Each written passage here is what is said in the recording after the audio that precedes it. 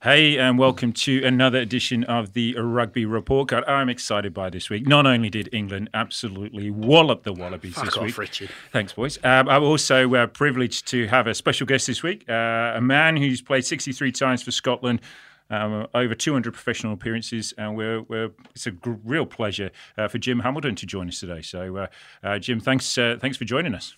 No, thank you, and thank you for the warm introduction. Is it 200 games of professional rugby? I thought I played 500. It's not. I think you are right. That's me taking the piss. No. Let's definitely go with 500. We should redo this. 1,000 professional games, I think, across many codes. It feels like that. I think for us, I'm excited about this week because we get to talk about the international rugby. Did you catch much of it this weekend? I didn't see any of the. Of course I did. Of course I did. So no, look. You know what? These I keep calling them June series. It's now branched into July.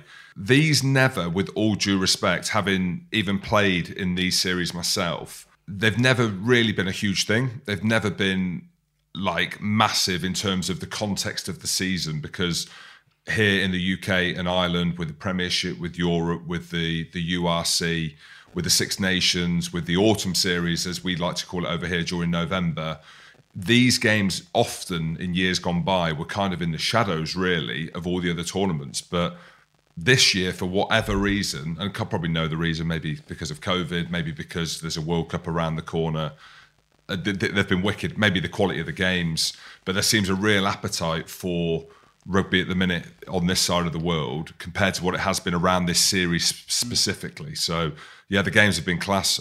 Because every year, the June series, as they used to be, were the most interesting of the international tournament, sort of the end of Super Rugby here, leading into the Tri-Nations and the Bledisloe and all the different versions of that sort of competition. The June series was awesome because it was always a shoe-in victory. And you would We'd get a second-rate team come down and we'd be able to polish them up okay and go in with a bit of confidence.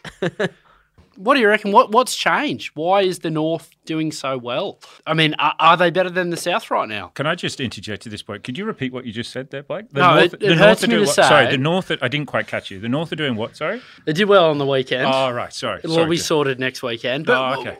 What do you reckon, Jim? Is there a turnaround here? Is the North... Well, not really a turnaround. They've sort of been strong for 2 years now. Can't you say that's the nicest thing you said about Northern Hemisphere rugby on this You're podcast, hamming that accent up this week, Richard. You weren't like this last week. Well, he is going based on the current world rankings from World Rugby, the global rankings of rugby teams, because I joke, and I don't take any interest in that kind of thing and them kind of stats, but it's been a thing that's spoken about this week because poor New Zealand have dropped down to fourth. Not that is necessarily a thing. Sam Cane mentioned it when he got interviewed this week ahead of the game. But in answer to your question, I think what's happening is there has been a real shift in terms of the quality of rugby that the Northern Hemisphere, not just in this series that we're seeing. Obviously, France are amazing at the minute. Their game against Japan was wicked, even with France's more kind of second string team. But you guys down there have been leading the charge for so many years. Oh, not all us. the time, but as a whole. Well, maybe not you guys, but I think you look at New Zealand, if we stick with them, the All Blacks has been the kind of beacon for every rugby team across the world, okay? And everyone raises their game to play them. But actually, when you think about the All Blacks, and you might think differently, they haven't been that successful over recent years. It's been South Africa. You know, you think about how successful South Africa have been from a Northern Hemisphere point of view with the Lions, with the World Cup final against England in 2019. So there's been a bit of smoke and mirrors around the All Blacks, but there's no doubt about it with the Australian team, and I'm sure we'll get into it. I've got a couple of mates involved in the team now, but I think we realised here that we were getting left behind, the All Blacks, left behind South Africa, and Australia's always been a rivalry for England specifically, a team that Scotland have always done well against, actually. Yeah. But yeah, I don't know. I mean, it's hard to say. I love the banter. It's great that we're talking about North versus South now. And you mentioned about these series being at the beginning of your season. It's the back end of our season. It's been a long old season. So trying to judge where the teams are specifically on this series is difficult because the lads who are going down, well, you've seen the amount of injuries that the England team have picked up as well as the Australian team. I know for different reasons, but they're limping. in terms of the squad depths that they've got. But I love it. I think it's important for the growth of rugby, but I think it's class going into the World Cup without getting too far in front of ourselves that we've got a load of teams in the mix now that can potentially win it. And it isn't just all about New Zealand. It isn't all about South Africa. Would you have wanted to, because you went to Argentina on a bit of a mini tour, would you have wanted to come down to Australia or New Zealand or for a 3-test series? Would that have whetted your appetite, or were you so tired after your long season of playing club rugby? Would that have seen just an extra thing? But I know pulling on the Thistlewoods was obviously great privilege, but would you have wanted to come down and play a 3-test series? I don't know how much you followed my career, but I had the worst win percentage of any Northern Hemisphere rugby player out with Italy. That's why I was. He's the stats man. He's got that stat on his little run sheet. Andy Good has reminded me of that. I wanted to drill down on the All Blacks a little bit. So I've seen some Kiwi punters say, when was the last time we lost without a red card? Are the All Blacks? Are they back to the pack? Are they legitimately back to the pack, or did they play with 13 men, 12 men? I watched the game. My view is that Sexton was on fire. Furlong was on fire. The Irish boys gave it to them. I thought the red card was dog shit. I can get to that in a minute. But what do you boys reckon, and what do you reckon? If you rewind the clock a couple of years when Ireland was that really dominant team, where they just conquered rugby for a sort of 2-3 year period. Can I just There's a lot of quickly? bones of that team still in this team. Always the year before a World Cup. You love to see it. Yeah. They'll fuck it up next year or for sure. just peaking too early. But a lot of those bones, you talk about Sexton and Furlong under the Schmidt era, a lot of those bones are still in the team. They're still a very fucking good team, man. And you don't need to get an international side up for the fight. Particularly in New Zealand, where it's any momentum, any small victory is worth 1,000.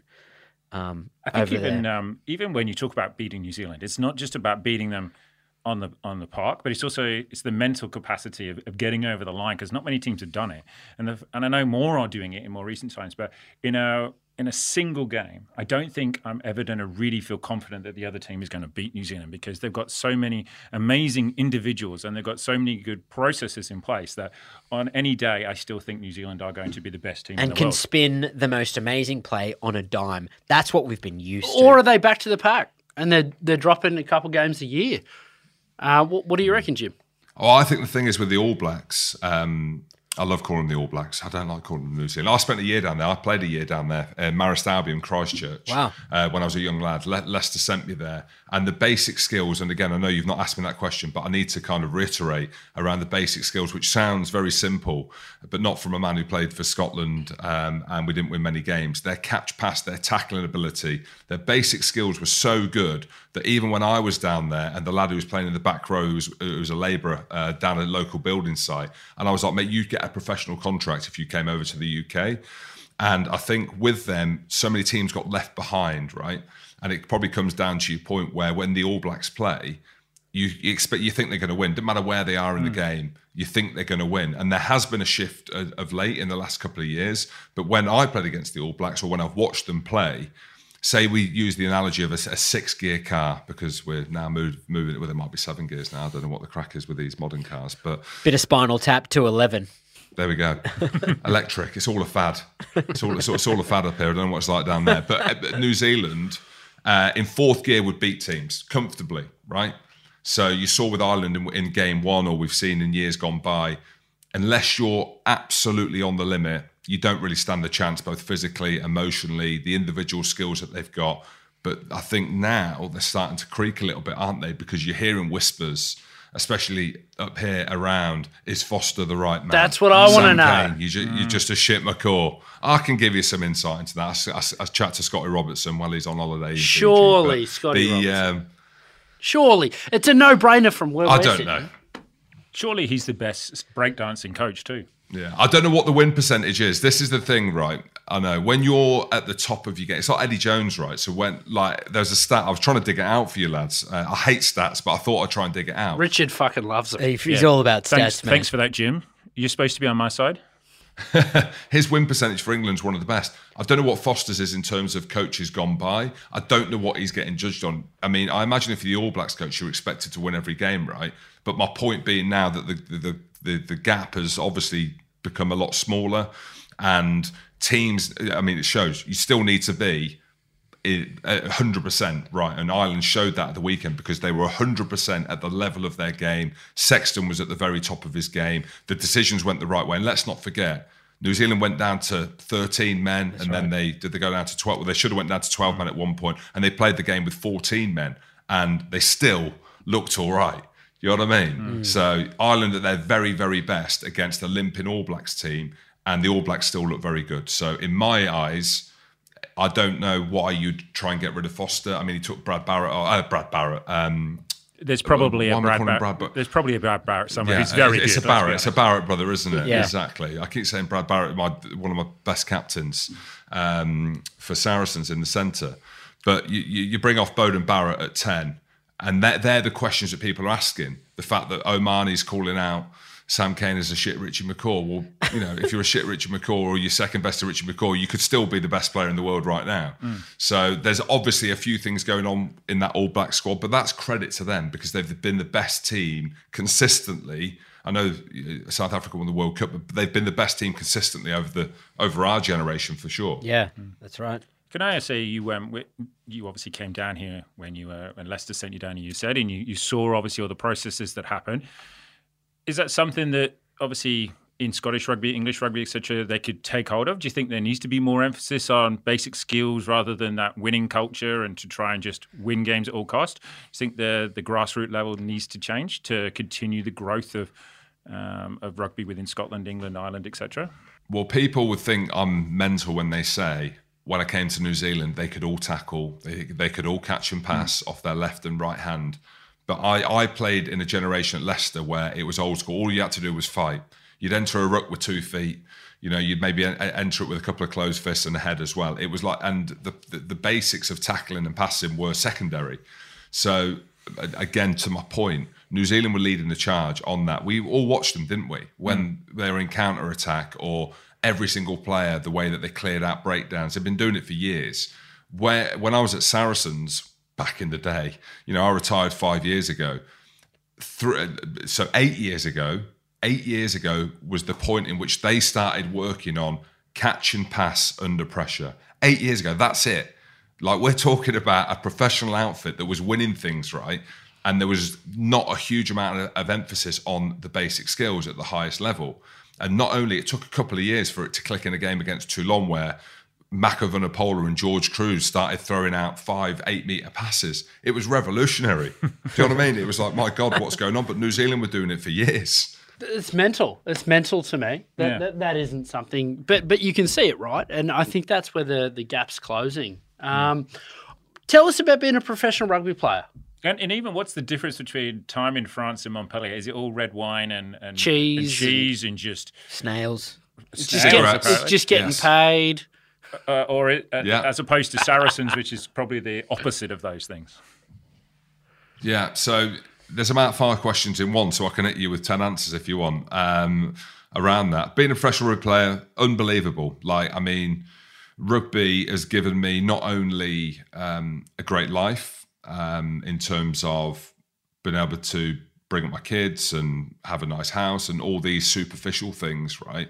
But it's given me an unbelievable foundation to be a man and to be a dad and to be a good human because of the values that the game has. So without going too deep onto these things, rugby is one of these unique sports, right?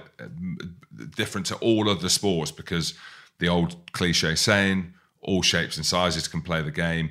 There's this perception that it's a public school sport. I know Australia, chatting to Drew Mitchell, has had a few issues with that kind of perception. Mate, we're all public school teachers. It's distinctly the opposite in Australia. But what you've said... You've got a tattoo. How can you be a teacher with a tattoo? Cover it up, mate. Cover it up at work. But I think what you've said hits the nail on the head for all of our experiences with rugby. And you've done that at the professional level. It's taught you those values and those cultures. We've had that at the amateur level, whether it's through playing, coaching, or being a part of it. It is special in that field. So sorry, I won't interrupt again, but I think it's a really important point.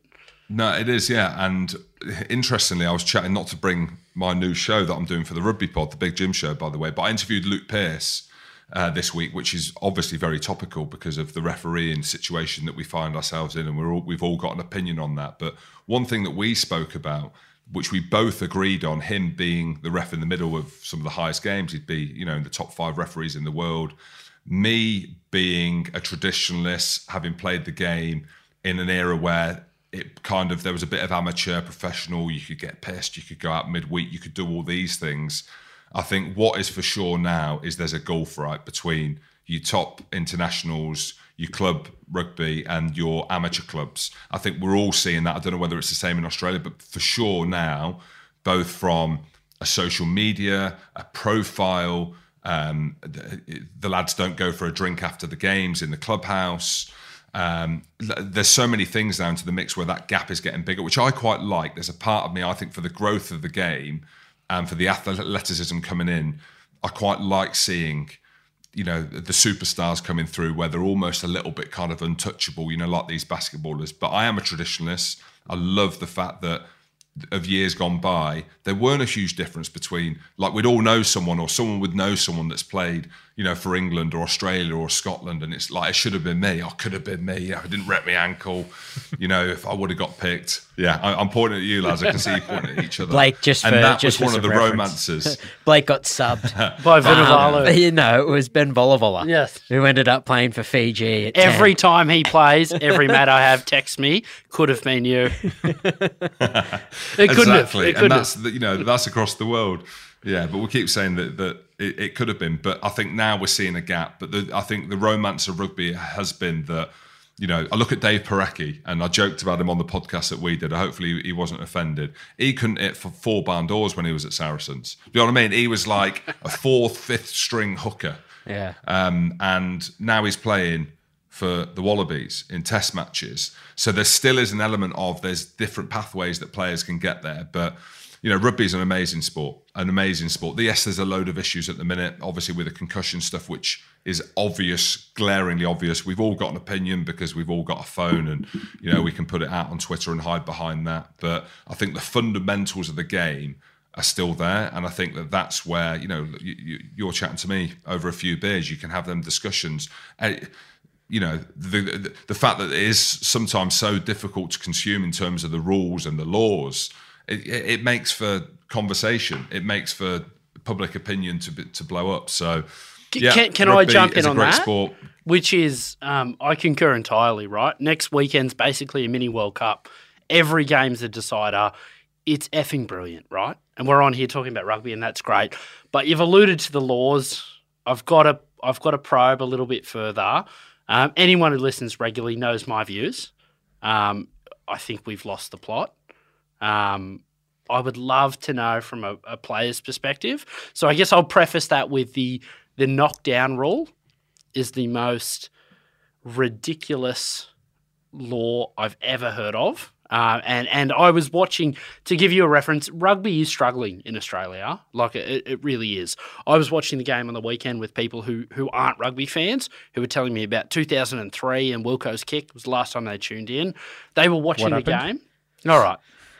They were watching the game and they were interested. And as soon as the yellow card for Parise went, well, that was it. Half the people left the room. This sport's a joke. Is the rugby league on? Let's move on with it. So I'll preface with I think that rule's a joke, but I'll also sort of wedge my way into the cards with the concussion rules. I think all of us would agree we want to protect players, but have we thrown the baby out with the bathwater? From a player's perspective, you talk to players, you know them, you were playing recently. What do you reckon? Right, well, there's 2 very good questions there and good points. Both completely different ends of the spectrum when you talk about cards and stuff like that. So we'll start on the Parise yellow because it's so interesting here. You give your views on that. I went back on YouTube and just had a look at the highlights to see what the Stan Sport guys or whoever was airing it down there for you, what their take was on some of the big moments compared to what our take on Sky Sports would have been in the UK. And it's hilarious because they're the complete opposite. And you mentioned the Parise one going for the intercept. In our view now, because it may be because in the club game here, it's pushed so hard and it's become so obvious. The minute you go with only one hand and it's a knock on, it's a yellow card. As in, there is no grey area down here now for that. But the Stan Sports guy, he could have flicked. It's instinctive. All these things that we went through 3 years ago, like we were saying, it's Marcus Smith, for example, should his card that was even worse, yellow card. mind you. I reckon that was even worse than the yellow card. But for me, because I know that the framework and what's been happening over the last few years, as soon as I see that, it's a yellow card because of what's gone by. But from your point in terms of viewership, and not to keep pointing people back to my interview with Luke Pearce, but because he's one of the best referees in the world, we spoke about these things. We spoke about stuff that's happening on the pitch, the TMO influence, how long things are taking, obviously the head collisions, which is the most difficult one to migrate through at the weekend. But you can understand as a casual fan, right? If you're with a group of mates and the last game that they saw was Johnny Wilkinson's drop goal going over and they didn't want to watch rugby again, you can understand why that's the case. You can understand why they're still hurting. But you're looking at it and the game's difficult enough to consume already because of the scrums, because of the breakdown, that's why I love watching rugby league, and the State of Origin's just round the corner, because it's, in a way, it's like football. You can have half an eye on the game and you know what's happening. Someone else is monitoring someone else. You get 5 opportunities to do it. There's a bit of kicking and you've got to get the ball over that. Don't drop it. Make sure you dive on the ball. In football, get the ball in there. Get the ball in there. You can't be offside. Done. Job's a good one. Whereas in rugby, there's so many, he's just gone. Paris has just gone for the ball. Marcus Smith's just gone for the ball. The same as Beauden Barrett, but he caught and then you're having to stop and try and explain it. It takes out the enjoyment factor. It becomes so confusing. And that's just one thing. Like, we could sit here and talk about another thing where players are going for the ball, but he was on his elbow, but he got away with it because he was so quick, or do you know what I mean? That scrum's gone down and he's on the floor. There's so many things that we can go through, which is the shame. And I think chatting to Luke Pearce they're well aware of that, right? I don't think that one will change, unfortunately. I think that they're big on that intercept one. I think if you're going for a genuine intercept and you touch it with one hand and the movement is your hand going up to try and catch it, because Paris has gone to catch it, has he? Well, he's thrown it all in. Marcus Smith's a bit different because really you could say it was going to be a line break. I don't think Marcus Smith would have went through, but Parise, with his speed and stuff like that and the mechanism of it, it was a do or die kind of option for him. So that's what I mean. But the big one, as you've just said, and we can go through a number of the ones, and the ones that the referees are really struggling with, and the public opinion and the concussion debates that are going up here. We've seen the big shift in the teams. Obviously Maratoji's not playing, Sam Underhill's not going to be playing, Tom Curry's been sent home already with the concussion stuff. That is the stuff, because no one wants to put their head, no pun intended, above the parapet and talk about whether or not that should have been a red card. Obviously, Angus Ta'avu. That's how you say it, don't you? Mm-hmm. Doing great. Great, yeah, exactly. Make sure I get the pronunciations completely clear. My mate will pick me up on that. You said it wrong. But the big one in that kind of New Zealand Ireland game, and I tweeted it, and you should have seen the comments come back. They're mixed, they're angry, they're divisive, they're rude. And there's ones like that where that for me is a rugby incident. And I know, as it goes back to your question, I have been there on the pitch, right, to adjust as a defender. He's just come on to adjust as a tight head prop at speed with a guy coming back on the switch like Ringrose. It ain't happening. So the only thing that he could have done there is stood his ground. He probably would have got knocked out anyway.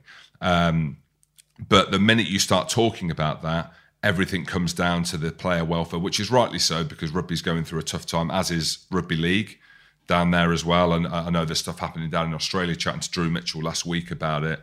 And also the referees are they don't want to give red cards. And you could see that with the way the referees are talking, I don't really want to give you it, but unfortunately with the framework, it's a red card.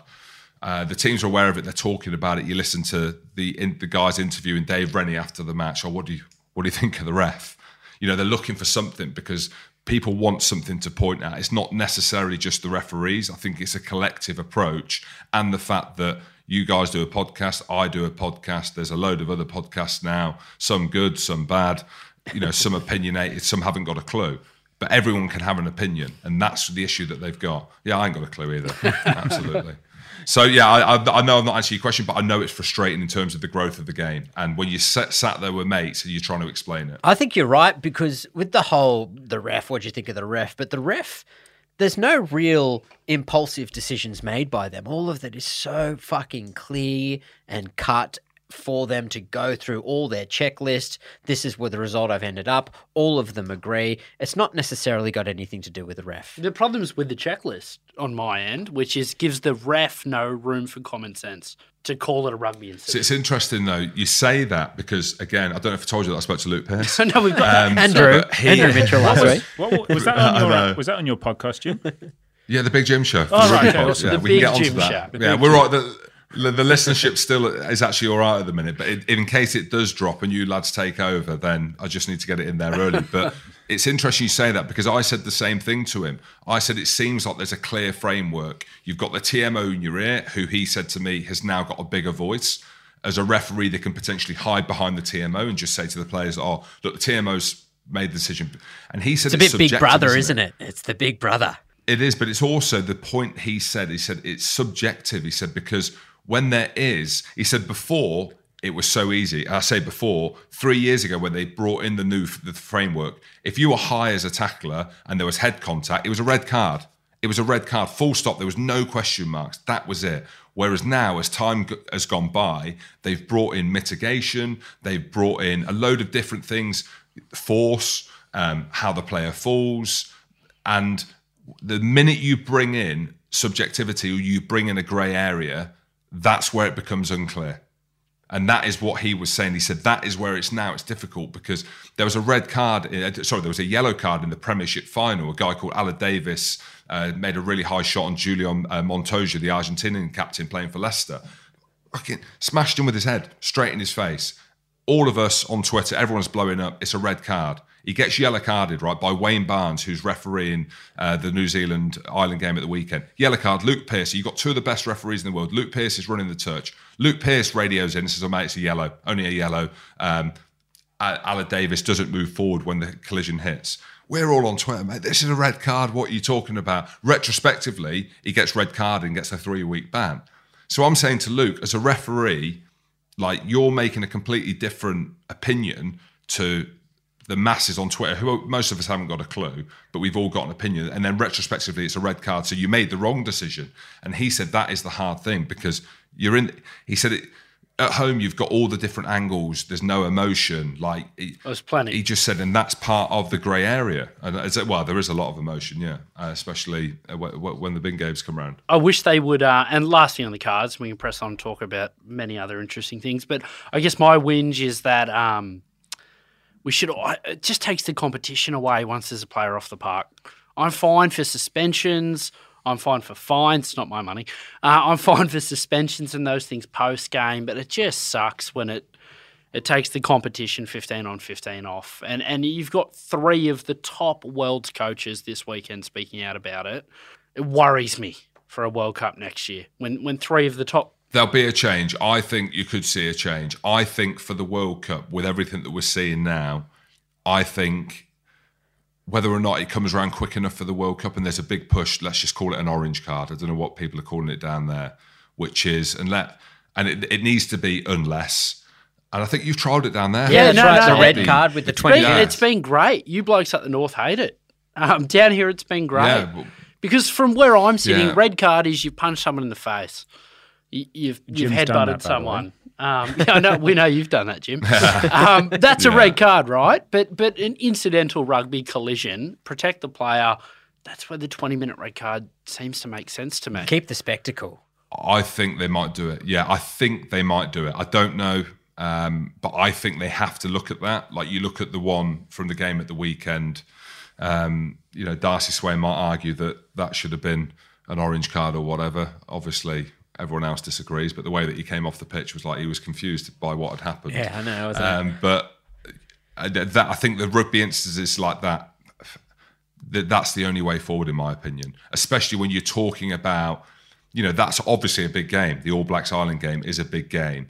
In the context of a World Cup and winning something, no disrespect to the tournament now, winning something huge, it doesn't really matter. But if that's in a World Cup final, right, you know, the referee's going to have to make a huge call in what is a grey area, subjective, around body height, around mitigation, about all these things, about who wins the collision. But again, I hate using this kind of term, hiding, but they can hide behind the fact, or use the fact, or lean on the fact that they can red card them, but they know in 10, 20 minutes or whatever they decide to go down, that the game isn't over, that they're going to get someone back on, just not that specific player. So I personally think there'll be a change. But again, it's an ever-changing landscape. And the number one thing that they keep talking about and everyone's speaking about is player health. And you look at that collision at the weekend, like it's nasty, you know, but it's an accident, but it's nasty. And that's what they're trying to encourage. But unavoidable. It's a contact sport that's played from multiple angles. It's unavoidable. Do you? I could definitely guarantee that you're the only one in here that actually has the balls to be able to do this on the rugby pitch. We're definitely wimps. But do you think that you would have had to have changed the way that you play if you were to play now, as opposed to what you did, 5-10 years ago? Absolutely. I was better at the end of my career because the game was moving forward quickly. Already quickened up, yeah. Already quickened up. There was more cameras. There was more TMOs. The game was less dirty. So if you say 10 years ago, there was a big shift. Like I'd go into games, and I joked about it. You'd go into breakdowns with 2 feet. You'd go in with closed arms. You'd go in to hurt people. You'd speak about hurting players before the game. That was it. I'm going to F him up. I don't know if you can swear on here, because if your teacher's that was it before. You go for it, mate. You can fuck them up. Like that was it. These words were used before the game. You fucking do a job on your opposite man. The way that, so even vocally how you speak, and I saw Genji and your lad having a pop at each other in the lead up to the game. That's great. Like I love a little bit of that. But 10 years ago, 15 years ago when I started at Leicester, it was about punching people. It was about them kind of things. And then towards the end of my career, it shifted. The big thing where I would have struggled, and we've seen, take the Barbarians incident out with Will Skelton, who I played with at Saracens, is I'm 6'8", 6'9" with heels, and I tackled high. And people are like, yeah, well, you can practice to get lower. I just always tackled high. You look at Courtney Laws, he always tackles low. So personally, I would struggle with some of the collisions, the way that I would enter a breakdown. You could argue say I entered it like the All Blacks, not all the time, but I'd fly in, basically. I felt like I was going at high speed, but looking back at the games, it was fairly slow. But from my point of view, it was high speed. So from a punter, but I love that shit. I love those players, the enforcers. Self-proclaimed. But a lot of it is grabbing. That was the thing that I was like a little bit embarrassed with, is watching Darcy Swain and Johnny Hill, what they were doing. It was like you had 2 young pups trying to be like, I don't know, because the enforcer's dead now. So it's like, what are you doing, lads? Like, you're pulling each other's hair, you're pushing each other, and then you could see that Darcy's never headbutted another human being in his life. No. Because like the length that he had to put on the length, I thought he was going to, when I saw it too much UFC. Yeah. But I was like, is this guy a giraffe? Has he got a longer neck than we think? Because as you saw the slow-mo, you're like, well, go on then. And then that was it. It just stopped. It was like, you just literally just...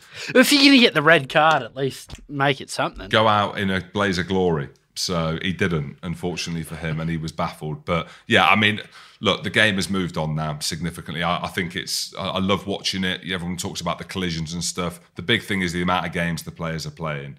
Game on game on game. I mentioned the length of the season that they've had. But yeah, you see the bigger guys. The first red card in the English Premiership was a guy called Will Spencer, was a second row. He was an adjusting defender. And the head of another player hit him on the shoulder. He got red card and got like a 6 to 8 week ban. And we were all baffled. I was like, well, that was players every week. Yeah. So I think we're in a grey area, lads, and that's not a good place to be. Talking of what is not a grey area, I listened to your podcast the other day with Drew Mitchell. Actually, really enjoyed listening to it. What I loved about it, was Drew Mitchell was crowing the fact that it was going to be a 3-0 whitewash. And he said that he was going to take you out for dinner if he was wrong. So have you planned? Because I think England beat Australia at the weekend. Is that mate, I'm not sure. I turned it off after the pre-say yellow. Yeah, just want to clarify. So have you decided where you're going for dinner yet and what you're going to have? Drew could surely afford He can afford it. Yeah, absolutely. Oh, yeah, I think he can. Well, firstly, I just looked on social media before I jumped on the podcast with you. He's put out his singing the national anthem Oh, in his that Budgie is Smugglers fantastic. in England top. Breaking news. Breaking That news. is outstanding. So it's out there. It's out. So he's done it, and there's a decent old edit. There's a few. He's outside the stadium. He's down by the harbour. So he's got a film crew with him. So he's gone and done that. That was his bet with Joe Marler. If England were to win the second test, then Drew would do that. He was that confident that it was 3-0. I mean, I don't know how I got forced into it because I weren't bothered either way who won. But anyway, I just put my name to it and said if England won, he was going to take me out for dinner in France or Greece when he's over in Europe. And I texted him and said, look, mate, there's this unbelievable French restaurant in Paris. It's one of the top 2 restaurants in the world. I think it's about 85 euros for a fillet steak or a cote de boeuf, as they like to call it in France. And I've not heard back. So he's obviously working his way through the social. Yeah, take it back to the top 14 days, that, wouldn't you? That's pre-season. That's middle of the week, getting ready for the game. Hit the French restaurants. Exactly. Cigarette in hand. Was playing in France as because obviously I know you left your contract early and that's something to come back to with Sarries. Was it because we all think all these Aussie players going over there, they're going to earn lots of money. They eulogize about how great the experience is. Obviously, you probably didn't experience that yourself, or did you just miss the Premiership and the physicality, or what was it really? It was tough. Went to Montpellier, and I say tough, like get the violin out. I mean tough in terms of it was a big shift from I was captain at Gloucester. I was in my prime. It was on the around the British and Irish Lions 2013, which was to Australia, I think. Got told I was going, and then Paul O'Connell, miraculous recovery. I don't even know who he was at the time. He was just this average player playing for Ireland, got called up in front of me, and I ended up in Montpellier. And there was a number of reasons why. One was the money. I got offered a 3-year deal. This is when they were throwing big money around for self-proclaimed enforcers. They had Fabien Gaultier as the head coach. They had a number of signings, Vinand Olivier, the South African centre, Rennie Ranger, when he was carving up for the All Blacks, and myself. So we went there. The start of it was great. Nice house with a villa. So a nice villa with a pool. Harley Davidson on the drive. The sun, the beach, everything seemed primed to be amazing. And then Fabien Gaultier started shouting at us all in French. And after game 3 or 4, we'd won 2, lost 1, and drawn 1. And it wasn't just that he was shouting after game 4. The physio was so poor. The nutrition element, the professionalism, all the horror stories that you hear away from home, it just didn't suit the way that I saw the game. I was in my prime. I think that was the part of it. I missed out on that Lions tour. I felt like I had so much to give, but I felt like I was at a team, yes, that were paying well. Yes, they had some superstars, but they weren't that bothered. Do you know what I mean? Rennie Ranger was there, cigarette in his mouth, like legend of a bloke, and he was just like, as long as we're getting paid, it doesn't matter. Sita Tamani as well, the Australian second row, I was there with him. And Saracens came knocking just randomly because the CEO was over trying to get Juan Figueroa, the Argentinian tight end, and I opened the door and he said, we're looking for Juan Figueroa, we want him to come to Saracens. Actually, we need the second row. And the wheels were already falling off at Montpellier after this first season with Fabian, and they had Mohed Altred, who, as we know, is a phenomenal investor into rugby with Montpellier. He's a sponsor on the back of the All Blacks jersey as well, sponsors the French team. And it lasted a year. In hindsight, I wish I gave it a little bit longer. The culture is very different. It takes a while for people to kind of embed in that, probably 2 or 3 years. But the opportunity to go to a club like Saracens, and all the whispers that you heard around how they treated the players well.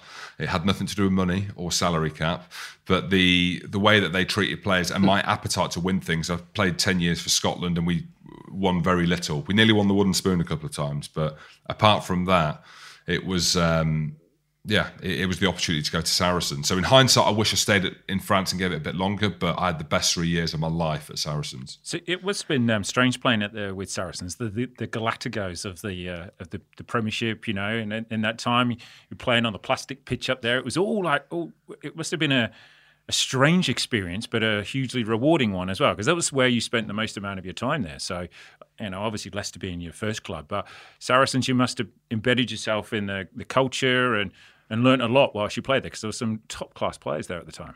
There was, and they've been through a tough time. I don't know whether you want to touch on that with the salary cap and stuff that they've been through. They got relegated. Absolutely. Yeah, why not? I was involved in all that because there was this talk of me being heavily involved. I was being brought up in the newspapers. And I was happy at the beginning because I was like, look, I'm getting brought into this fold with a Galactico team, and my name's been thrown about that I'm involved in this. So, but then as it materialised, it kind of got a little bit worse, and we saw they got relegated, got £5.5 million fine, and a little bit of their legacy was lost during that time. And I was involved heavily in the team and the squad around them, but in answer to you, kind of the first part of it around playing with them players, the plastic pitch, they were trailblazers, right? If when players scored a try, they'd choose a tune and it'd get blared out over the speakers. There weren't a huge fan base. North London, very football heavy community. So prior to that sorry to interrupt, but prior to that, no one went to Watford. No one went to Watford to go when they were based there. So it was the start of a new era. It was. It was amazing what was going to happen. Yeah, and one thing that I realised, and people still hate it when I say it, because it's easy to say when you're winning things, and it's easy to say people first when you've got an endless pot of money and you've got a blank checkbook. But I genuinely felt when I was there, out of all the places I've ever been, people speak about culture, people speak about treating people right, and it's lip service. Even when I was in Montpellier, it was like Fabien Gaultier is telling people that, and I was like, mate, this is bollocks. Like, you're lying. Like, this, you're not. You're speaking to people like dogs. Like, it isn't. Like, this isn't what you're trying to say the culture isn't deep rooted. Whereas at Saracens, it was deep rooted. There was a genuine care, not just for me, but for the family, for the kids, for the wider staff, for the community, and it was real. And I've been in places. I've travelled all over the world. So you know when something's not real and whatever. And I remember getting there my first year, and they lost the Premiership final to a controversial decision against Northampton, a pick and go try that wasn't a try, and they got heavily beaten by Toulon. So they won nothing. The year I got there, they lost both finals. And I remember thinking, so just to confirm, when you arrived, the trophy started to rain in. So correlation leads to causation, that you are the main reason why success came about, yes? I think that is why I was brought into this fold around the salary cap scandal. The enforcer. And it all changed. Right? Self-proclaimed enforcer, and it all changed. That's a fascinating insight, though. Of Saracens. I think it's clear from the way you're talking, though, that culture and buy-in is authentic and it's real. And it's either there or it isn't. But the thing is as well, the beauty with that buy-in or not, I think all cultures, right, are manufactured. Of course they are. It's sport, isn't it? Like, it isn't, people are going to come and go. So the loyalty, the deep-rooted loyalty, unless they're going to pay you until you die, or they're going to look after you till you die, the loyalty is there when you're there. So in my opinion, every culture is manufactured, right? But and there's a few reasons why, we believe, like, you felt it. Before I'd even touched a rugby ball, the way that I was treated, the way that my family were treated, I felt guilty that I hadn't played yet, even though there wasn't a game, because of how I'd been treated, that I wanted to play for the coaches. I wanted to play for the staff because they treated me so well. And whether or not that's a bit smoke and mirrors, well, if it is, it's genius. Because anyone that's been there... Sometimes I think, as a non-professional, outside of culture building, what makes a coach? When it comes to training sessions and strategy for the game, like, there's finite things that they can decide and pick on, and it's usually the result of a team meeting or a coach meeting. But what separates great coaches from coaches, or what separates great teams from teams, is the leadership qualities of those coaches and their ability to rally troops, to create a culture, to sustain a culture over a significant amount of years. Like, that's what great coaches are really getting paid for. Everything else is just, like we were talking about earlier, it's just mastering basics and how important that is lately. Like, tell me if I'm wrong, but technically all professional coaches would be really, really good at that. What drills, what strategies that suit our strengths would be awesome, but not every team has a leader. Not every team has a great culture. It's the it's the management of people, the emotional intelligence of getting the very best out of people. You think how much life has changed now, and people can be who they want to be. Everyone can have a voice. You go back to 15 years. I remember one of the young lads when I was at Leicester broke his leg. Fucking get up. That's, you get like a little tap in the backside. Get up off the floor, you soft lad. Whereas like now we're at the opposite end of the spectrum where you can't speak to people like that, right? But at Saracens, in my time there was an emotional intelligence around understanding different people. We had South Africans there, and there was a really interesting thing that we did. We lost 3 games in a row, and you speak about emotional intelligence. We had Owen Farrell in the team, and we had Schalk Brits, 2 polar opposite ends of the spectrum in terms of emotionally how they dealt with people. And one of the things they constantly tried to work on was the relationships between players and understanding that when you got on the pitch, Owen Farrell just wanted to win. He didn't care about how your kids were doing or, you know what I mean, how's the missus while she's pregnant. Whereas Schalk Brits didn't, like, he was like, if we win, we win. But actually, how are you? How's the missus? How are the kids? What are you up to? And he'd come out on the pitch, he's got his coffee, he's got his slippers on and run back in the change room and get his, I've left my boots in the changing room. And it was having that understanding of different people. And they just got it, they didn't get it right. They understood that they had to get it right. Because if you knew what motivated each other at any given moment, well, therefore, you'd understand the person better, because not every single player on that pitch is desperate to win a Premiership or is desperate to win Europe. Some want to get paid.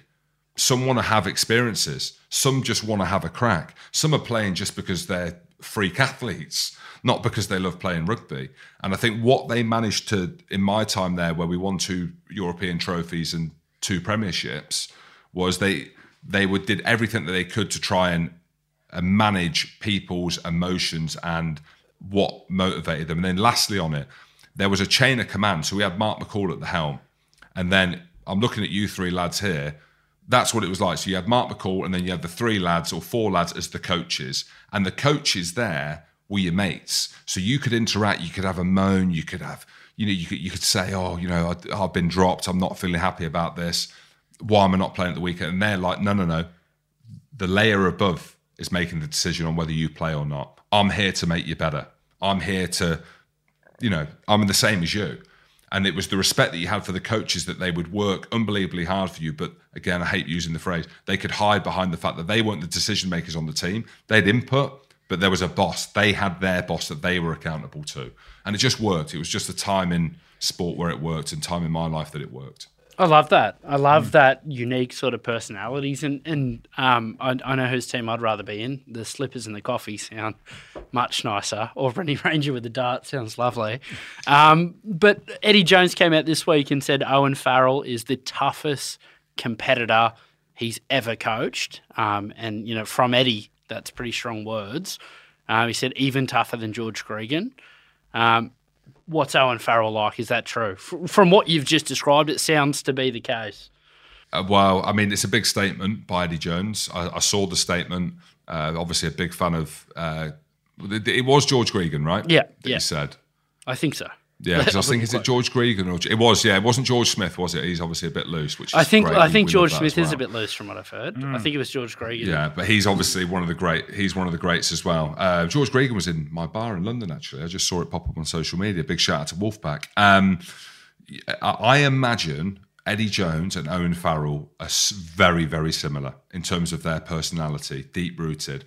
I struggled with Owen a little bit. We were very different in terms of our personality. You have to look back to an incident that happened in the British and Irish Lions game against the Barbarians in Hong Kong before they came down to you lads, where Schalk Brits ended up punching Owen Farrell in the game. We're talking about a Barbarians game, right? where a barbarian, I suppose with a name like a Barbarian for the casual fans listening, is an invitational team where the lads are there to have a bit of fun, has punched Owen Farrell, one of the highest profile players, and been sin-binned in the game by Wayne Barnes. So you could see that there's obviously a bit of history there between how they view life and view the game. And I was very similar with Owen. Was that the game that you played in, the Barbars game in Hong Kong? Yeah, where it was about 100 degrees. And we thought the game was... We took what was called a skite gamble the night before, thinking the game was going to get called off because it was too hot, and it went ahead. So I blame Sergio Parise. My last memory was smoking a Camel outside the hotel at 3 a.m, asking Sergio whether the game was definitely going ahead. And he just said, we. I said, are you sure? He said, yes, Jimbo, the game will go ahead. And then we had 50 points put on us because the humidity was unbearable. But on the point about Owen, I flip-flop back and forth on trying to understand him, because he's again, without drawing comparisons to Michael Jordan, but the doc that went out, I don't know if you saw it, The Last Dance, it came out during COVID. Everyone's watched it. Everyone's talking about it. Just had a baby then, so watched every episode. If you haven't watched that, you need to watch that, because that probably gives you a bit of insight into individuals in team sports that are that driven that they'll do anything, and they almost transcend the team. And there's a bit of dislike around that, isn't there, in terms of rugby, which is the ultimate team sport, that it is a team sport, that everyone's the same. And it goes back to my point, without contradicting myself, in years gone by, is that the game's evolved now. You need superstars, you need individuals. And Owen Farrell's an individual. He wasn't a huge team man. His work on, so I always say this, my big work on was catch and pass and tackle, getting faster, becoming more supple, my discipline needed to be better. So I had like 10 things I needed to get better. Owen Farrell's biggest thing that you need to be better at was emotional intelligence and empathy towards his teammates, right? So whereas we look at that and you'd be like, oh, you know, it ain't good enough by Owen, he's shouting at the players and stuff like that. He had one thing to work on. Everyone else had 10 things to work on. So I wish back then I had an understanding more around the social, emotional element of him trying to become better in that sense, because he was an individual. And we were in a team, Saracens, which was all about love, and it didn't really matter about winning. It was about the people. And then you've got the black sheep on the outskirts who didn't care about all that fluffy stuff. He just wanted to win. So Eddie Jones is right when he says he's the ultimate competitor. Like, he absolutely is. You only have to have a look at his form over the last year, and he's picked up a couple of nasty injuries. The media have been all over him. England haven't done that well. He was made captain. Marcus Smith, the big shining light, has come through. Owen Farrell, his career's over. You only have to have a look at how he came back at the end of the season. He was phenomenal, both from a leadership standpoint, but also the way that he'd managed to evolve his game, his offloading, his ability in attack, the work on obviously around the tackle area. I would be in Eddie's camp and say, you know, I've not worked with a Richie McCaw, I've not worked with a George Gregan. You know, I've worked with the likes of Martin Johnson and stuff like that. The game was different then.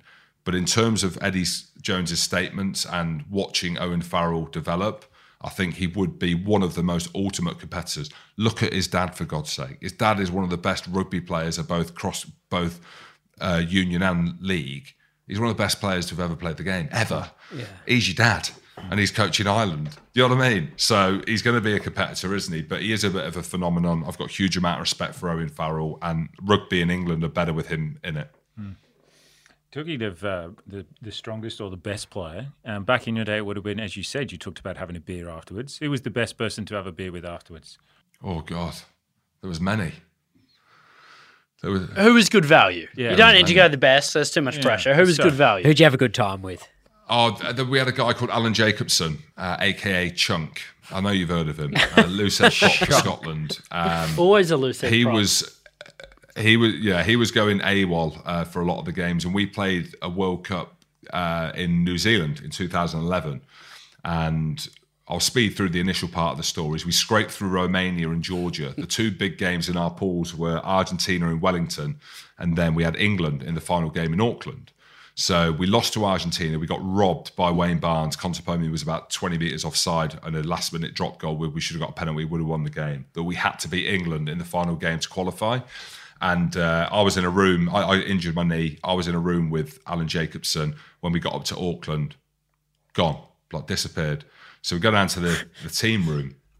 And they're obviously looking at me. They're like, Jim, where's Chunk? I'm like, well, he's not in the room. And then one of the lads comes and whispers in my ear. He said, oh, he's rocked up in my room. I was like, well, I'm injured. So I limp back up and go. I would go into one of the lads' room, and he's like unresponsive in his bed. And, I saw myself as a bit of a kind of paramedic, and, I'd look after the boys. All the qualifications, like, I'm sure. PhD. Rolled him out of bed. He's not moving. I saw this thing on AR or AE, whatever they call it, these ambulance programs in the UK. So I start rubbing his chest, the sternum rub. He ain't flinching, right? He's not moving at all. So I run down to the team room. I say to the famous doctor, James Robson, the British and Irish Lions Scotland doctor, he's a legend. I was like, mate, I think something's wrong with Chunk. I've tried waking him up, throwing water on him. Like, he had fake teeth, so he might have swallowed his teeth. So next thing, James Robson comes up. He's got the defibrillator on his back. And he's in the room and we're wiring Chunk up. He's got the sternum rub. He's not moving. And next thing, as we put the defibrillator on him, he just jumps up and he's like, what time's training? We're like, mate, it's the team. We're playing England. We're playing England tomorrow. And we end up playing against England. And he has the best game I've ever seen a prop have. Ever. He lost his teeth that night, so he had no teeth. He had no teeth, no gum shield. And I remember after the game, we got beaten by England, but we nearly beat them, actually, which was the story of my history of playing for Scotland. We nearly beat them. And I remember being in the changing rooms, and he was bright red, his eyes were white. And I remember tapping him on his back, and his shirt was drenched. I was like, Chunk, he's like, oh, can he see? Can he see? He's like, what happened? I said, mate, we're out. We're out. He said, I know we're going out, but like, did we win the game? I'm like, no, we're out of the World Cup. Like, we're out. And then the way that it goes at the World Cups, you get staggered, you get flown out quite quickly. It's quite ruthless. So that was the Saturday night. Sunday night, I'm out of there. So all day or on the Sunday, I get called, you're on this next flight, you're with Chunk. No, Chunk's nowhere to be seen. I'm home for 2 weeks. And Mrs. Chunk rings Mrs. Hamilton. He's like, have you seen Chunk? Is Jim home yet? And he's like, yeah, Jim's been home for 2 weeks. Mrs. Chunk is like, well, he's not home. He's not home. He stayed in New Zealand for 2 weeks. So now Mrs. Chunk is no longer Mrs. Chunk. And I know he's one of them lads where he was like the ultimate kind of, he got it. He bridged the kind of amateur professional. He really bought into that Montpellier culture, didn't he? He did. He would have thrived there. I don't know whether they would have signed him with no teeth. They might have been a bit worried, but no, he was a legend, and there was a few more of them. I guess my follow-up question is: does rugby have a drinking culture problem? No, I'm kidding. Next question, which is a purely self-indulgent one. This Jim and I were taught by Dan Parks when we went to school. Did you get to play with him? I played with Parks. He used to do the late arrivals at school. And he used to have to present quite strongly because you're late to school, right? But he was so didn't soft. give a shit, he was so soft. So what was he like as a player? Oh, I bet he was abysmal. No, he wasn't. No, he wasn't. He was one of the players. He played for our club too, didn't he? I mean, a legend of a bloke, an absolute legend of a bloke. When you mentioned Dan Parks, you smile. And I always felt bad for Parksy as well, because for whatever reason, and maybe it's because of the era that we played in, that the Scottish public gave him some shit, right? As in, he got booed when he came off the pitch once playing for Scotland, which was unheard of, really, in the whole hashtag rugby values. Parksy, for me, won us some of the biggest games.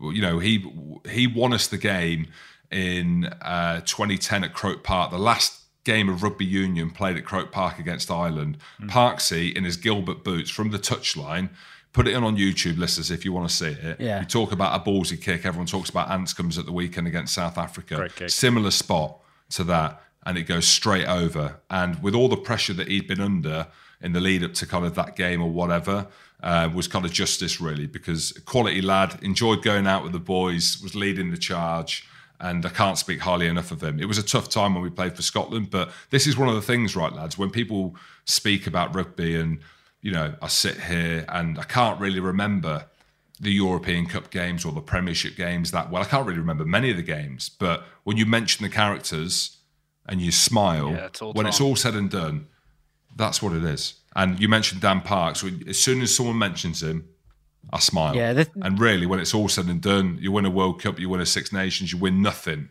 If you can't smile when you mention another human being's name, then you know that person wasn't right for you. That sort of yarn, to me, what probably is really understated to the general fan, is how he's gone from checking in dudes late to school to playing for Scotland. Like, the amount of fucking hard work he would have put into his game, his kicking, just everything, all while I'm trying to get out of school. Like, it's just, like, incredible. Like, he would have been a very hard worker.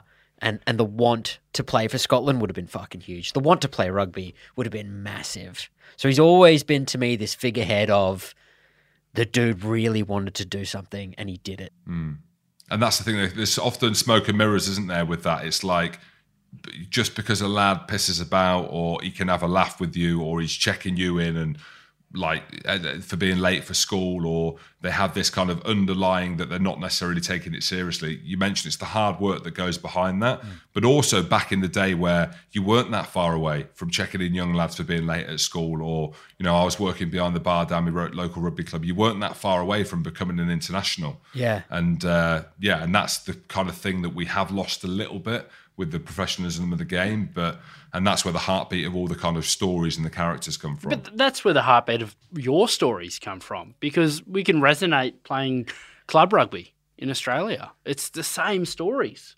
We've all got our loose head prop who we've had that weekend with. And I just love it. I love hearing, even at that level, those characters, those people, those hard work, those competitors. That's rugby, isn't it? It's awesome. And that's where the podcast has taken off. So I'm sat here now as a podcaster. And the sole reason I'm sat here as a podcaster is because we had a forum, or we invented a forum and had the confidence to talk about them experiences. And we just saw it blow up because, like you've just said, they were so relatable yet untold, because media is so straight-laced, broadsheet, old farts writing stuff, not all of them, but the majority of them writing stuff that is not relatable to people playing club rugby across the world. Yeah, or they can't call someone shit. They had a shit game. We can say that in this forum, which is... Exactly. And Which is the love them beauty of next week. podcasting. Love them next week. And swing off the balls the next week. Yeah. Yeah, absolutely. I know, and this is the thing. This is the joy of it, isn't it? Because, like, people think, oh, you know, you said this, or you thought Wales were going to lose, or you thought Australian rugby was on its ass, or, you know, you're not even, you know, you supported England one week. No problem. Passionate with that. fan. That's what podcasting is. Yeah. Exactly. I just enjoy it. You know, I don't mind being wrong. On that, So, can we get your tips yeah. for next week? What do you reckon? Do the North continue, or do the South roar back? Okay, cool. Hit me. South Africa, Wales. What do you reckon? South Africa, Wales. Well, both games have been close. So whatever team South Africa have put out, whether it would be a second team at the weekend or that last kick they won in the first test, Wales are a stuffy team for South Africa. Always have been. The way that they play in the World Cup in the semi-final, Wales limped into the game against South Africa and nearly beat them.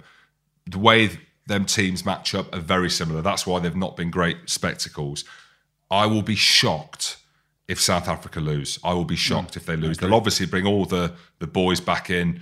It'll be South Africa A with Pollard, surely. Exactly. I don't know whether Pollard's at the level now. Yeah. Like headline, but it's. I think South Africa will win. I think it will be close, but I think they'll win. But Wales would have taken obviously a huge amount of confidence. You know, does Anscombe start at 10 ahead, a bigger? Potentially, he had a good game when he came on, Anscombe, but I'm a huge bigger fan as well. But I will be shocked if South Africa win that. I know we're doing predictions, but a very, very... Sorry. I'll be shocked if Wales win that, sorry. I know we're doing predictions, so I'm sorry to interject about this, but with the South African teams joining the United Rugby Championship, in a word, good idea or bad idea? Amazing. Yeah, I don't know where that sits for Australia in the championship. We used to watch the Super Championship down here. I know there's going to be a breakaway, or there's some stuff happening down there politically in terms of the structure. South Africa, because of the time zones, there's an appetite for them to get into the Six Nations. So yeah, it almost seems like a bit of a precursor for that. Hopefully not. Georgia are knocking on the door. Yeah, they are. Beat Italy. But the thing is with South Africa, I don't want to see them in the Six Nations. I'm a traditionalist. I don't mind a Georgia coming in. It's a European competition. Yeah, I'm with you on that. But it seems financially, commercially, that might happen. I love the championship. I love the Tri-Nations, the Four Nations, whatever it was before. Mate, as we've said on this, that's just another World Cup, isn't it? Just without if New South Zealand. Africa in there, it's a World Cup without the Kiwis. Well, they're talking about putting a World League in as well in the 2 years. So the Lions year, they're talking about putting a World League competition because they want to match up with the football. They've done it with the football, haven't they? They've had this Euro League to qualify, and they want to follow it with the rugby, which is a crazy idea. It's just too much. Like, seriously, keep tradition. Exactly. I love the Six Nations. Mate, the players are playing fuckloads of game as is. Yeah, exactly. Talk about player welfare. Exactly. I spoke to Eben Etzebeth, and he said the maximum number of games, which is the general consensus for all professional players at the minute, is 25 to 26. A year, so annually? A year, mate. It's got to be max. If you want the quality of what we want and what we come to expect, you only have to have a look at the injuries that we've seen. Yeah, Hooper said it over this these weekend. Series. Said it's 3 grand finals in a row. These 3 games against England. It's no surprise the Wallabies have lost 7 or 8 players. It's 3 grand finals in a row. And then they go into a championship against All Blacks, the biggest teams in the world again. And it's not sustainable, but we don't want to. We're trying to big it up here, but that is the truth. But in answer to the question, URC, I mean, the fact the 2 South African teams were in the final, I imagine they were hating it. But I think for the value of the game, because the URC has been a dying breed. It wasn't even called the URC; it was called the Rabble 10 and the Pro 12 and the Pro 14. In all the compared to the Premiership, it hasn't been a great product, but the South African teams have massively added to that. Moving on to predictions, we'll probably want to go to the one that I'm most interested in. Sorry, I know you probably love Scotland, Argentina, but Wallabies. No, I'm not. I'll be honest. I'm not. I mean, the 2 games have been dirt. What is going on there at the moment? Because obviously there was the Gregor Townsend issue, and obviously Scotland have been regressing. What's going to change it? I don't know. I can't see where there's going to be a big change. You look at the under-20s, again, we're going bloody deep into ruggers here. They are getting hammered at the minute. So they got beat by, they got 55 points put on them by the Georgian under-20s team. Wow. Last week or a couple of weeks ago. So that shows you the shift and the change of guard. The Italian under-20s beat them as well, who are apparently coming through. So my point being, it's not as if there's a next gen of players coming through where you're like, I'll just watch this space. Yeah. We've had our kind of golden era, it feels like, with Stuart Hogg in his prime, Finn Russell in his prime, Hamish Watson in his prime, Ali Price in his prime. So, there's a bit of smoke and mirrors at the weekend, beating Argentina 29 points to 6. But in terms of being at the top table, and you look at the games we've seen at the weekend, you do wonder whether or not long term. Yes, we beat France a couple of years ago in the Six Nations during COVID, beating England back to back. But I'm talking about which everyone is, long-term sustainability. I'm struggling to see at the minute where Scotland are. And I can only see that Gregor Townsend will be here to the World Cup. You look at the pool that Scotland have got with Ireland, South Africa. Some of the boys, some of my mates up here are worried about Uruguay, which kind of shows you, doesn't it? So it's... but yeah, I think Scotland rugby is in a difficult spot at the minute compared to what we're seeing, at the kind of top end of the table. Yeah, you're a bit of a bogey team for Australia too, so you've always got that. Yes, I was going to say Always that they're a team that, fucking... for against Australia, we just play open rugby, and that's where Scotland are at the very best when Finn Russell's playing. That's right. That's right. So just to finish on Scotland, what do you think will happen at the weekend? You think it was a flash in the pan, and you'll expect that Scotland will lose, unfortunately, to Argentina at the weekend? I think it'll be close, and again, it's a hard one to call. I'm not going to sit behind and say I don't know. I don't like sitting on the fence. 29 points to 6 against Argentina is a huge score. Yeah, right? it is. With Hamish Watson, they've got a young lad called Rory Darge. Without drawing comparisons to Hooper, he's very similar to Hooper when he's in his prime. Very similar to Hamish Watson. They look better with them two on the pitch together. They've got Blair Kinghorn at 10. I don't know whether he'll play at 10 again. In my opinion, he's not a 10, but Gregor loves him as a 10, so he'll put him in there. I think Scotland will beat Argentina at the weekend. I just think there's enough there. I saw enough at the weekend, but there'll be a bit of a backlash. Argentina got some quality players, and they're in transition. They've got Czechs, haven't they, at the helm? I'd probably go against you there, just on the number that Are you going against a former international rugby player? Checker, What are you new doing, time man? coach into the Argentinians team, and what he can do is he can fire a dude up, right? It's a strength of his, and coming off their first loss as a squad together, they do have flash in the pan form. I'm expecting Argentina to come out here. Yeah. They've got some good players, Argentina. They Matera, who carved up, but I mean, he likes a yellow, and so does Kremer. Loves the yellow. absolutely. And a red Loves the too. cheese. Yeah. Loves the cheese. Yeah. I want to know, England, Australia, what are your views? I mean, you're a chance of playing second row for Australia. Yeah, well, exactly. I think you look at it, my goodness me. Both teams are limping, I feel, into it. End of a long season for England.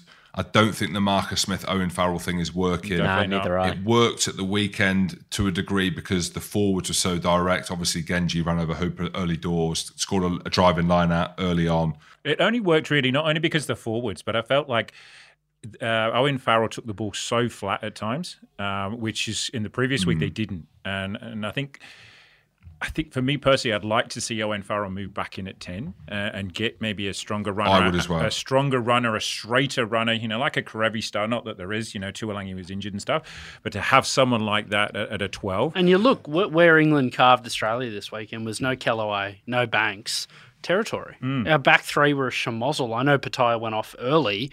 It added to the schmozzle. When England were kicking the ball, they were all over Australia. When they did the Marcus Smith second man play shit, Australia looked fine. Well, he drifts too much and then doesn't have the bigger guy to hit a straight line enough and to be more effective. So for me, I'd like to see. But they don't have one. Yeah, no, they don't. Yeah. They don't have one. No. And that's the issue. So I think to your point, not everyone, a lot of people thought Marcus Smith had the keys to the kingdom, but I think it's glaringly obvious where England are lacking, which is in that midfield. There's obviously they haven't got, and this will be the big thing going forward. So they're looking for different ways to play. Obviously, we've lost Maro Itoje. I say we. Yeah. We're talking about England, Northern Hemisphere. We're talking about Richard. I shouldn't say we. I'm a quarter English. Me, so obviously Sam Underhill as well, Tom Curry as well. Two evenly matched teams. I just look at Australia, how injured a lot of the players are going into the game. Tongan Thor actually coming back from injury. You can see he's going to have a bit between the teeth at the weekend as well, isn't it? He was underdone, but that's what I mean. The two carries, the one where he scored and one where he nearly scored. He warmed into it, didn't he? By the second half, you were like, oh, yeah, shit, this is what he can do. Yeah. I think you lads were kind of overwhelmed by it felt like, and I think reading a few comments after the game, I can't think whether or not it was with a pundit or it was Nick White actually, so fairly important.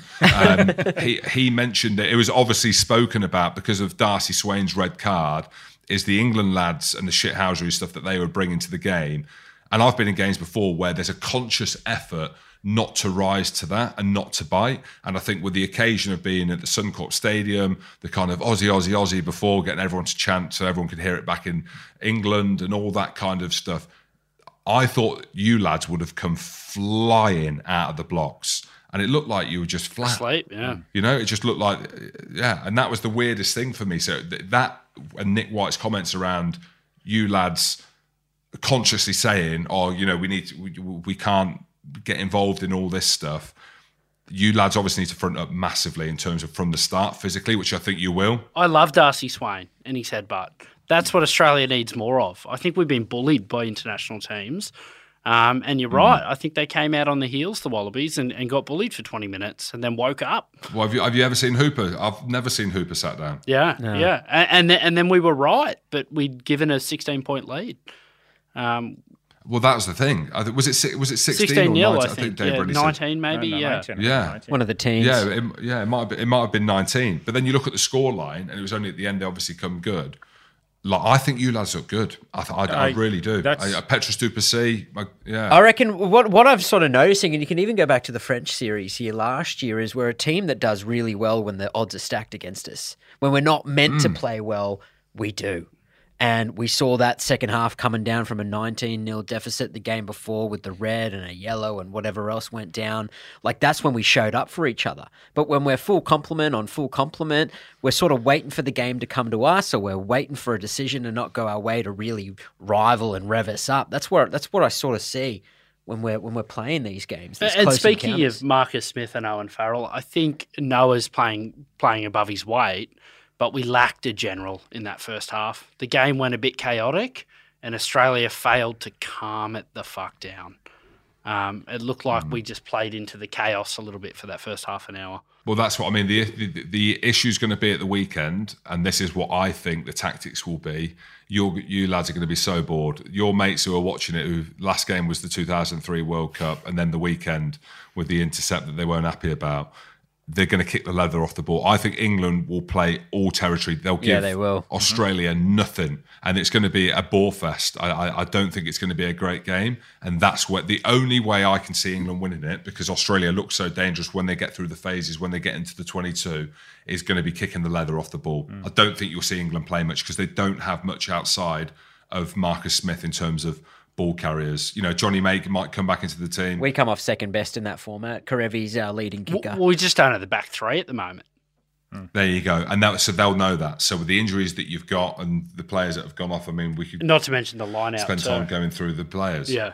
There you go. Yeah. So we're unpicking it here. We're unpicking Australian rugby's demise in this third Isn't test it? right here, Isn't right it? now. We're That's just, exactly we're what it hurting, is. Jim. Yeah, We're but the hurting. problem is I'm the realist, the Pommy over here, who's probably going to say, I can see Australia still coming away with a victory on Saturday. I just really can. Just a moment of brilliance. I think that it's such a toss of a coin. A yellow card or a red card might actually sway it. And I could see Australia still I think winning. scoreboard pressure matters in this one. It's whoever starts well.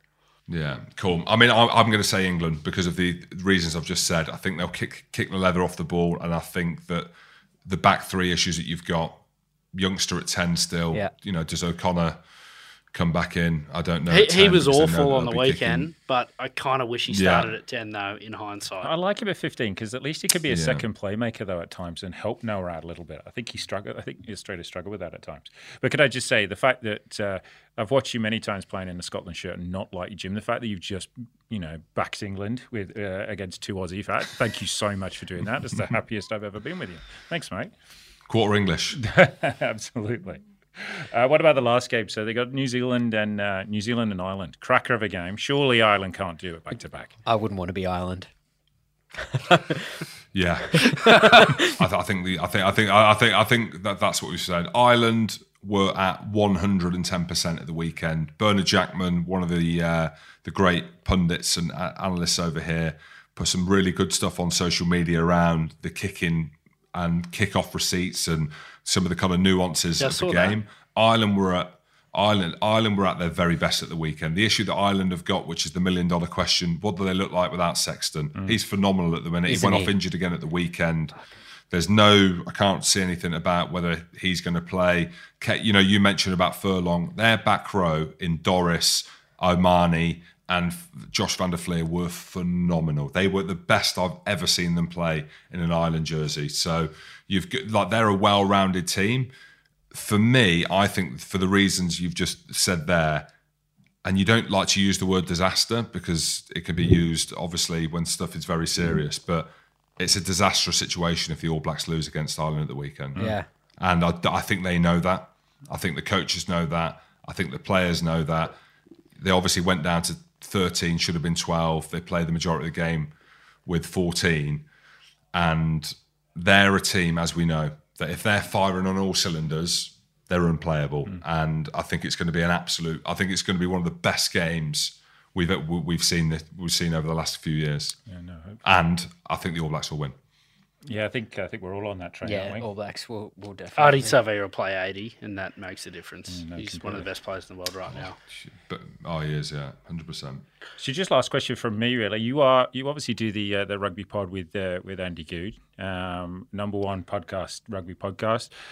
Last thing for us, really, what would be a tidbit of advice that you would give to us? For obviously we've been doing this for a little bit, but is there anything you would say, for us to continue to get our podcast to be better? Really, is it consistency? Any advice you would give us? I think that you've just said there, consistency. Sometimes it could be tough, like doing it every single week and when you're not feeling up to it or whatever. But I think the consistency, I think that's a proven thing in terms of the way that I'm sound like a right nose, around the algorithms work, around podcasting. People need to know that when it comes to a Tuesday morning or Wednesday morning or whenever yours goes out, that it's there and it's on and they can dip in, they can dip out, as people do with podcasts. I think the hardest thing that we found as we grew and we got to a level of people listening and critiquing it, commercial sponsors coming in, that there was almost like they wanted us to change and be who we weren't.